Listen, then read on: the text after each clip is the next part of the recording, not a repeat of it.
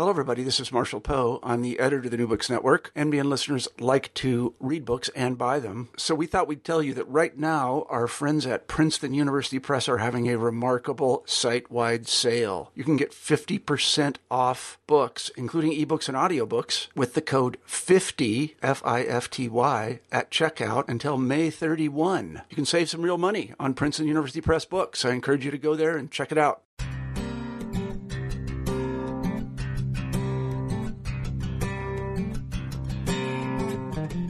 Hello and welcome to New Books in Education.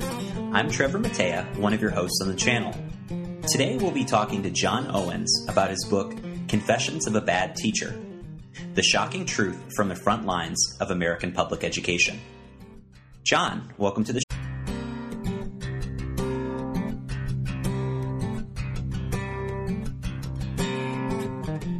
Hello and welcome to New Books in Education. I'm Trevor Matea, one of your hosts on the channel.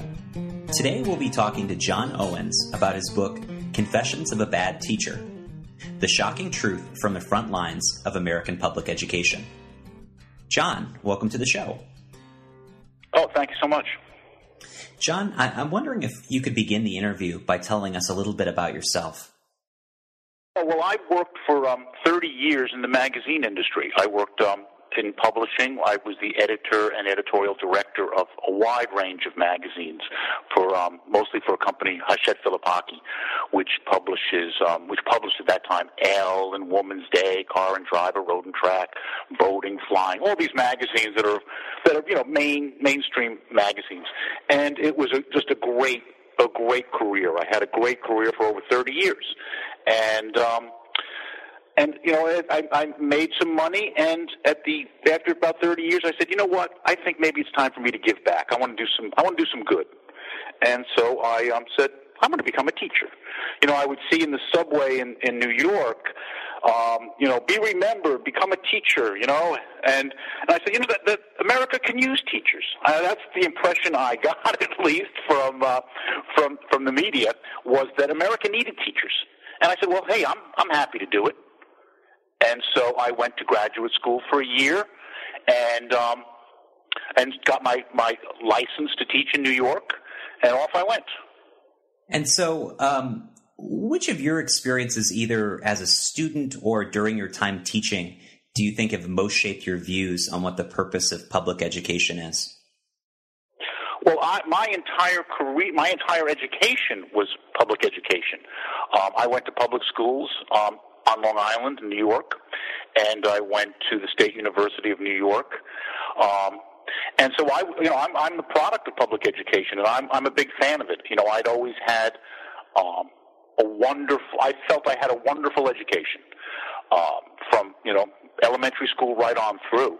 And my teachers were people, for the most part, who I thought were admirable people. They were trying hard, and they helped us. We learned. Sometimes we didn't, but most times we did. And, they weren't perfect people, but a lot of them were just caring and wonderful and helpful, and I really admired them. And I thought about them a lot in my life. You reflect back on the teachers and the experiences and the things they taught you. And so what do you think your expectations were for what your job was going to be like while you were in graduate school and before you began teaching full-time? Well, I knew it was going to be difficult because it was a change. I was going from being in charge, in publishing, and I knew that. I was at the top of the food chain, and now I was coming in as a beginning teacher, and I was going to be at the bottom of the food chain. And so I knew that, and I was prepared for that. But I felt that my expectations were that I was wanted, that at least they wanted teachers. If they didn't want me, at least they wanted warm bodies in the classroom. I wasn't expecting being hugged and thanked every day for my contributions, but I was expecting to at least have a job where they thought it was a good thing that somebody showed up. And that was my expectation. And I thought that within that framework, with enough hard work and enough learning from those around me who knew how to do this, because I knew I didn't know how to do it. I was just a beginner. Mm-hmm. And I didn't have any sense that I could be, a great teacher simply because I'd been a great student. Mm-hmm. I think that's one of the fallacies so many people have, is that if you're a student, you'd make a good teacher. Well, the logic is just ridiculous. I mean, that's the logic they use for Teach for America, and it's the same sort of logic that you would use if you had let me be an airline pilot, because I've flown on airplanes about 1 million miles. I would not make a good pilot. I was just a passenger, and I was just a student. I wasn't a teacher. And I've eaten in great restaurants, but I could never be a chef. But yet in education, there's some sense that if you've participated in it at all, then you can teach. And that's ridiculous. You have to learn the skills. You have to learn so many subtle and not subtle things. Everything from body language to what you say, to everything. I mean, it's just so much. And so my expectations were I was going to learn. It was going to be difficult. I was going to have to work hard. But that I would be able to make an impact. I would at least be able to help some kids, learn to read and learn to write and learn to enjoy education, at least in some measure, and help them put them on a path towards success, like my teachers had done for me. What did you actually come to find once you got started, and then how did you come to put that into the book? Well, I came to see that I was not wanted there, that no teachers were wanted there. It is like this, it's insanity. It's insanity. I was in a system, and I think it's even more so, well, it's not just in New York City, it seems to be everywhere now, that teachers are bad. Teachers are a public enemy. That there has gotten to be this sense that the problem with American education is teachers. There are bad teachers. I mean, Newsweek, back when Newsweek was a magazine, they had a cover story that said the problem with education is bad teachers. The New Yorker, in one of their online things, they said, it's common in our culture now, and it's accepted to be against teachers. Teachers are considered, I guess, what used to be considered the welfare queens, back in the 70s and 80s, the people everybody hated because they were just, loafing, and they were sucking up all the money, and they were ruining our society. People are looking to look at teachers that way. I mean, it's an insanity. And so here I was in this public school system where I wasn't wanted, and neither were any of the people around me. And I had teachers around me who were really experienced. I mean, some of these people had, 20 years experience in the classroom and were really, really good. And none of us were wanted. It was the whole culture was punitive, and as though I don't know what the thinking was that they're going to do when they got rid of all of us, but that seemed to be the culture that is now permeating American education. I have a couple questions I want to ask you about that, and so this myth of the bad teacher seems to be rooted in the current education reform movement in the United States. And so for our listeners who don't know, I was wondering if you can kind of explain what's commonly meant by education reform nowadays and what exactly your critique of it is. Well, education reform basically is taking the current educational system that we have. And this is an educational system, a public school system, that for so long was the envy of the world. People would come to this country to send the kids to public schools, and yet somehow we have this notion now that the system is horrible, that Singapore and Japan and China and you name a country, Finland, you name anybody, they have better schools than we do. Their kids are learning more than we are. And this is spread by people, and some of them I think are well-meaning, but they're just not well-informed because they're not educators. And I think Bill Gates was very big in this, and I know New York City Mayor Bloomberg was very big in this, and the family that owns Walmart, the Waltons, are very big in this, is that what you have to do is dismantle the American education system and let the people who revolutionize so many other industries revolutionize education. The people who were geniuses and made billions of dollars on Wall Street by dealing with data and hedge funds and algorithms, they they prove that they're geniuses. They can do the same thing in education that they did on Wall Street. Bill Gates, and his company did wonderful things with software. They can do the same things with education. Education is basically, they feel, is a very old-fashioned way of doing things. It involves human interaction. And human interaction is very inefficient. Human interaction is very expensive. Why not do it with some other way? And if the people you're using have been doing it for a long time, it's obvious that they're doing it wrong. The only people who can do anything right in their minds are young people who have virtually no experience but have a lot of energy and new ideas. I mean, it's just so crazy, but that's what it is. So the first step in this whole process of revolutionizing and dismantling the education system is to break the bond between the parents and the teachers. For generations, it was the parents and the teachers who were allies in the kids' education. They would fight for smaller class size. They would fight for supplies. They would fight to get all these things and to help the kids. And the parents and the teachers would work together on this. And so what they smartly did is they blame the teachers. They say, no, parents, the problem is the teachers.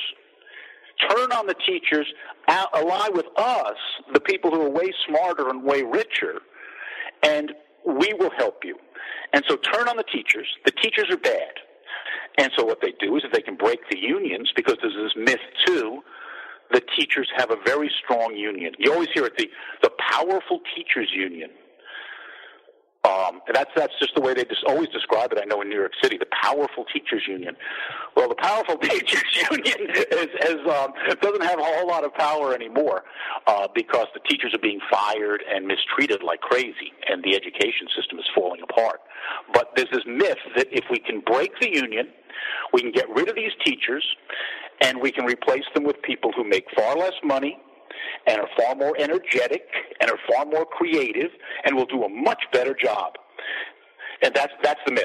That is the myth of school reform. And the other thing in school reform is that anything can be measured. Just like with a spreadsheet or an algorithm, you can measure everything. And so we can prove it, these people say.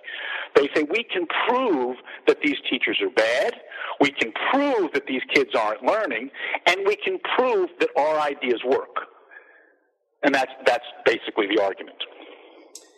I understand that there's a difference between people who are experienced in business and people who are experienced in education. And I can see where a disconnect may emerge. I can also imagine that, like you said, lots of people are well-intentioned.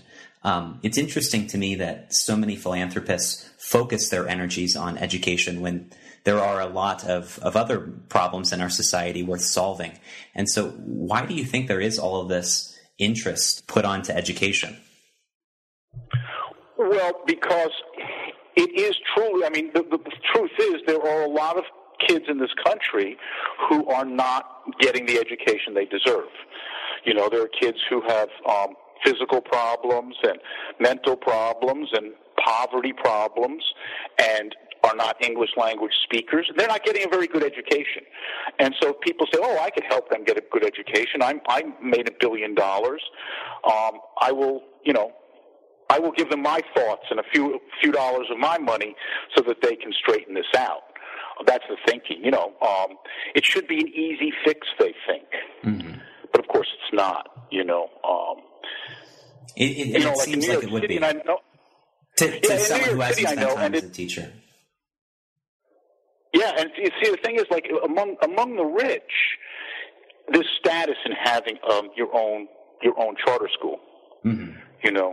You can show what you're doing, and you can say, look, I'm saving the world here, and I'm doing good. Because education truly is the civil rights movement of the 21st century, I believe. That, it is the only way people can really, truly get ahead is have a good education. And it's a fight worth fighting. And these people, some of them are well-meaning, and they're fighting it thinking that they're doing good. But they don't know anything about education. That's the problem. They're using their own thought of, if I have a good education, then I know a lot about education. Mm-hmm. But it's a whole different thing. You know, again, if you've flown a lot of miles on an airplane, doesn't make you knowledgeable about, you know, aeronautical engineering. It's the same thinking. And so it's interesting to me to hear you say that education, in your opinion, is the civil rights issue of our time, because that's rhetoric that a lot of education reformers might use themselves. And so I'm interested to know what solutions do you think offer more promise than firing quote-unquote bad teachers or opening more charter schools and so on and so forth?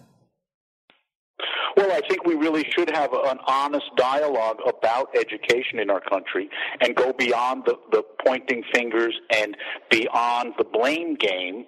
And also, we should understand the agendas that everyone has. You know, the only agenda that seems to exist in the media is the teachers are just always looking out for their salaries and their benefits and their retirement and their summers off. We don't hear that these charter school people are looking to make serious money running private charter schools, or we don't look at what the Walton family is thinking about, you know, in their anti-union views. You know, we're not having an honest discussion, and our politicians certainly aren't, because they get more money from these so-called philanthropists than they do from anybody else, and so they're on their side too. But we need an honest discussion about what the real problem is, and the real problem is not teachers. The real problem, I mean, for the most part, if you wanted just one word for what the real problem is, the real problem is poverty. The places where we have poor schools and poor results are places that are poor. Mm-hmm. I'm from Long Island originally, and on Long Island there is a school district that has the most amazing results from any test they give the kids. The kids, you know, it's just a pipeline to the Ivy League. Well, because everyone there is wealthy. Jericho, Long Island is one of the richest places in the world, and the public schools are just incredibly wonderful. Wonderful. You know, gym teachers there make, I think, $160,000 a year. It gives you a sense. And just a few miles away is a place called Roosevelt, where I did my student teaching, and they score on state tests, like 8% of the kids passed on one of the state tests. Okay, where 90-some-odd passed in Jericho. Well, the difference the teachers? Now, the difference is one place is rich and one place is poor. And that is the thing. The teachers can't overcome that in 46 minutes a day, 180 days a year. You cannot overcome poverty. You cannot overcome problems at home. You cannot overcome ADHD. You cannot overcome all sorts of issues in 46 minutes a day. You have to go beyond what you can do in the classroom. And America just doesn't want to hear that because it costs money. And then the reformers are talking about making it more efficient, about making it less expensive, not about the real costs of education. And I thought it was interesting earlier how you point out that teachers aren't the only ones in this debate who have a personal stake in something. So it's not only teachers who might be trying to make a case for higher salaries or vacations or other benefits, but there are maybe personal reasons why principals argue for what they do, or the philanthropists argue for what they do, or people who run charter schools argue for what they do. So no one truly has an objective opinion if you're part of this debate at all. Yeah, if you're part of any debate, basically any public debate, you usually have some personal stake in it, whether it's financial or emotional or whatever. You know, we all have a stake in it. You know, I myself don't have any kids in the public schools anymore. I don't go to public schools anymore, but I certainly have a deep emotional stake in it. Mm-hmm. You know, and you know, a lot of people do, both for and against. And so the problems that plague schools are really problems that plague our society. They are big problems. They're problems that are complex. They're expensive. And so I'm kind of wondering, during your time you've spent in schools, What can be done at the school level? And so I was wondering if you could talk a little bit more about what you think makes a good teacher or a good administrator, and what skills in those two professions tend to be over or undervalued.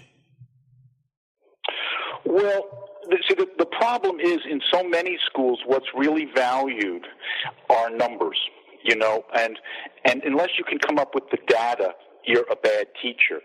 What makes a great teacher? Well, I'll tell you what. I mean, I don't recall when I went to school that we had so many state tests. The kids I gave tests, the kids in my school, they took, what was it, a total of, I think it was 50 tests a year. On the average, it was one a week. Okay, we had tests constantly. Now that wasn't just in my class, just in English, but when you take all their classes together, they had like 50 tests a year. So a lot of time was just spent preparing for tests. And so a school that becomes a test prep factory, where the kids are just drilled into doing the tests, that's often considered a good school. That's considered academics. Mm-hmm. But in the truth, what a real teacher is a teacher is someone who helps a kid bring out their potential, or at least some small part of their potential. And if nothing else, can sit there and not disturb the other kids if the kid doesn't want to bring out his own potential. Those are important traits. And, kindness and concern, and firmness, not being a waffler, I think are, what you would look for, the good traits in a good parent or in a good boss or a good anything are the traits you would want in a teacher or a principal. But what we've seen instead is this notion that the teachers are bad and they have to be punished, and that's what the principals do. The principals punish them because the teachers are always trying to slack off or whatever is the thinking. It's nonsensical, but that's the thinking. You have the benefit of having spent decades in other profession. So how is this similar or dissimilar to your experiences in the publishing industry? Well, one thing is, I'll tell you what, when I worked in the publishing industry, I dealt with budgets of millions of dollars a year. Millions of dollars a year. And I did not deal with nearly as many spreadsheets and Excel programs as I did when I was teaching 8th and 9th grade English in the South Bronx. We had spreadsheets upon spreadsheets. We kept data on the kids like crazy. We had so much data, it was insane. 2,000 points of data a week I had to put in. Okay? And it wasn't just on tests, and it wasn't just on homework, and it wasn't just on, class participation, but it was on crazy things like reflective living or self-determination. How is this kid on self-determination? We would have to keep track of that.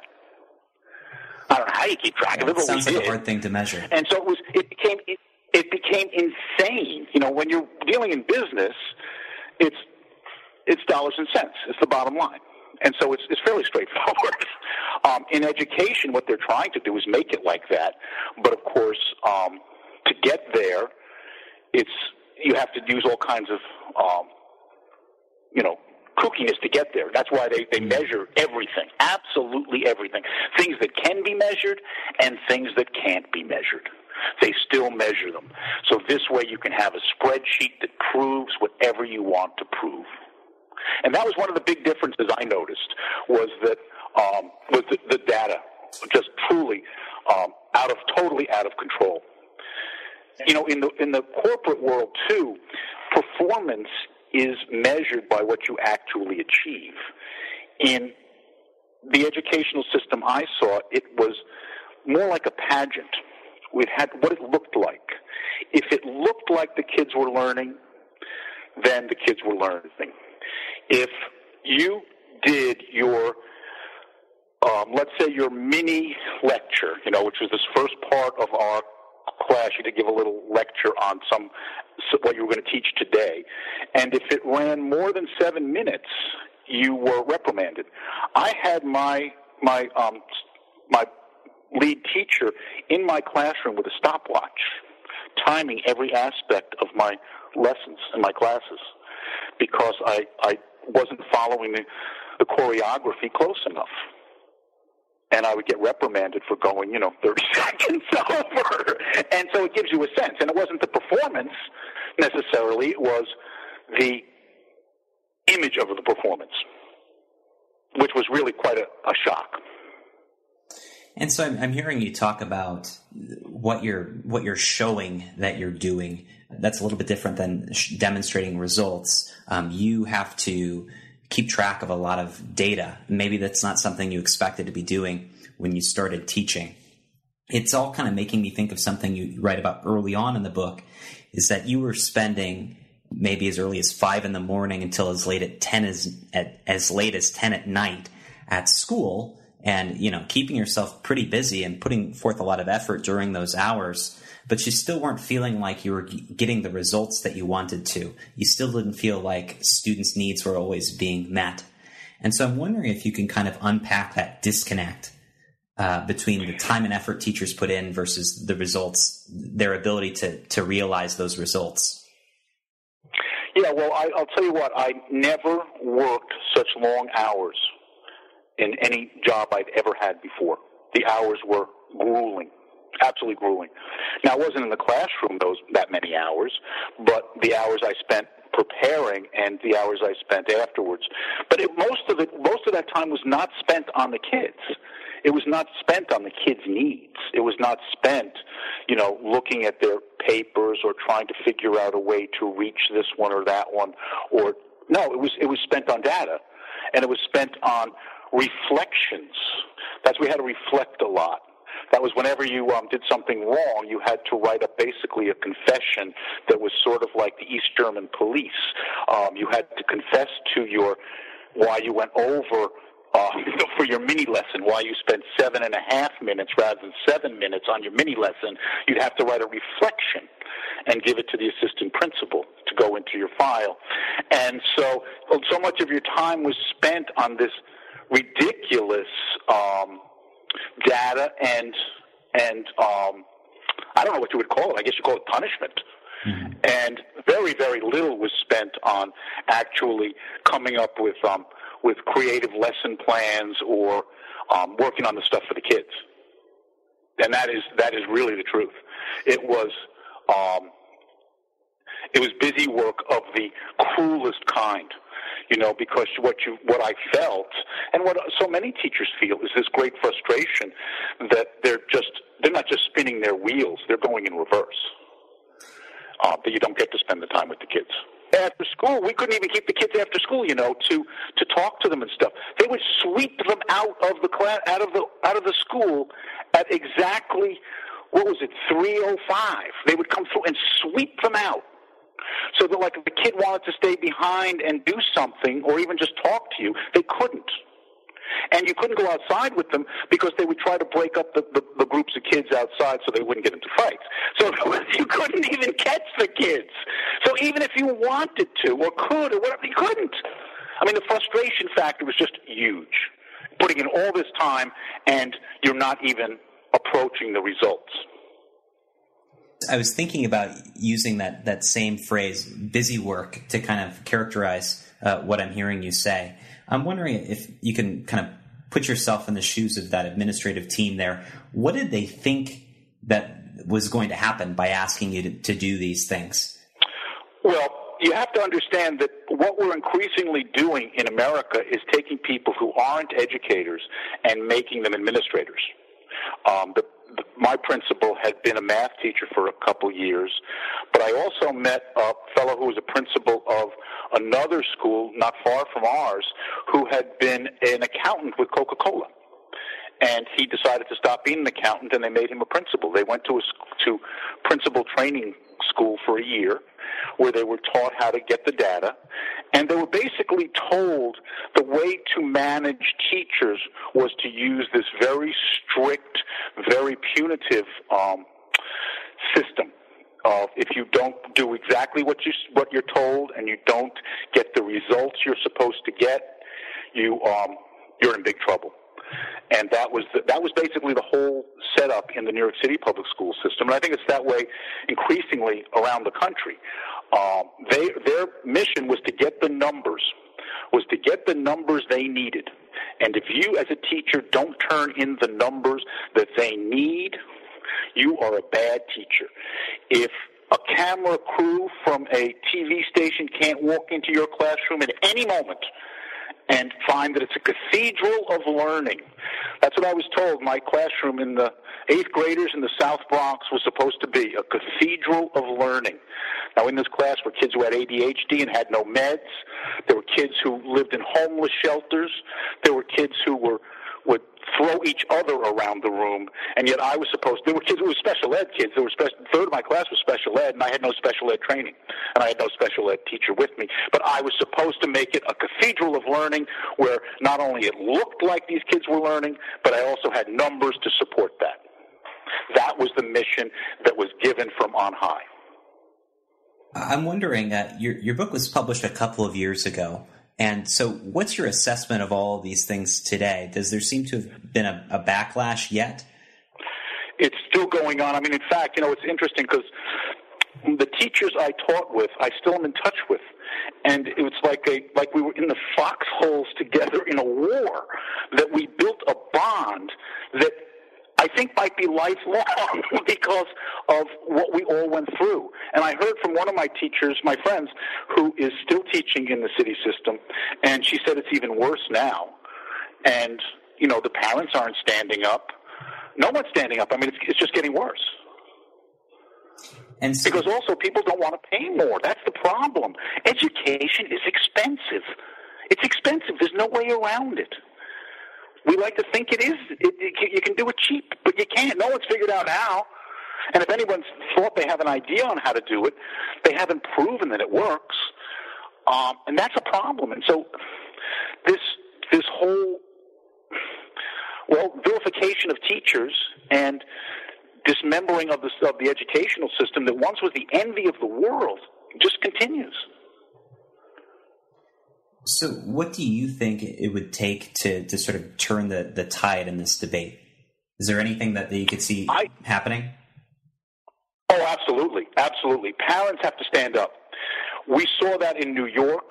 The parents stood up. When they brought in the Common Core in New York, they went crazy. They opted out of the tests, and it changed things. Our current Secretary of Education was at that time the Commissioner of Education in New York, John King, and he was a total reformer, an absolute total reformer, and a very dangerous man who sounds very benign when he speaks, but he's really very dangerous. And the parents were able to basically get him to move on. And that was a pretty wonderful thing. Parents rising up, I was totally astounded at the power of this. The opt-out movement on Long Island and then throughout New York has been truly powerful. And I think that it can happen. Parents just have to get together and start, because their passion for it is real, and they vote. And when you vote, politicians do listen. Even Cuomo, who is in the pocket of those hedge funders and stuff, he listens because he knows that it's real. You're talking about hundreds of thousands, maybe millions of parents. And so I think you can start on the local level, absolutely on the grassroots level, and you'd be surprised at how quickly things can change in your school district or your city, or then ultimately your state, and let's hope the nation ultimately. But you certainly can have an impact on your local schools. If readers had just one takeaway from the book, what do you hope it would be? That teaching is a very tough profession, and that our kids are being cheated. I think that's the most important thing, that our kids are being cheated, especially the neediest kids, the kids who are poor, the kids who have disabilities, the kids who don't speak English as a first language, that they're being cheated. And we believe we're helping them. We're actually creating a problem that could last for generations. we could be creating an underclass because of our educational policy. And my book is not a book about policy. My book is a book about people. It's about the people I saw around me, and it's the experiences I had. But the message, I think, is pretty clear that these kids were getting cheated. And when you start meeting the kids in the book, you can, it's just so sad. It's just so sad. That's the one takeaway, is that we are cheating our children. John, we've taken up a lot of your time this morning, so I just want to close things out by asking you a couple more questions. First, what are 3 other books you might recommend to our listeners if they enjoy your book as well as our conversation today? Well, to me, the guru of all of this, the person who you have to read, is Diane Ravitch. Her latest book is called Reign of Error, The Hoax of the Privatization Movement. It is truly amazing. It takes apart the reform movement argument by argument in a very readable and intelligent way. It's a wonderful book, Reign of Error by Diane Ravitch. Her previous book is The Death and Life of the Great American Public School System, and that's another great book. Diane Ravitch is the one, I guess, I would, anything, that she has put her name on is really the book for me. I look at other education books, and they're good. There's a lot of other education books that are good, but those 2 stand out at the top. Finally, what are you working on now, and how can our listeners follow your work? Well, I speak periodically, and I write periodically about it. But so if the circus comes to your town and you see me, then I'll be there. But I'm not doing a lot online or anything. It's more of in-person stuff. So Anyway, that's what I am doing. Well, I'd love to see you if you come to Southern California. John, I want to thank you for being on the show today. I enjoyed our conversation.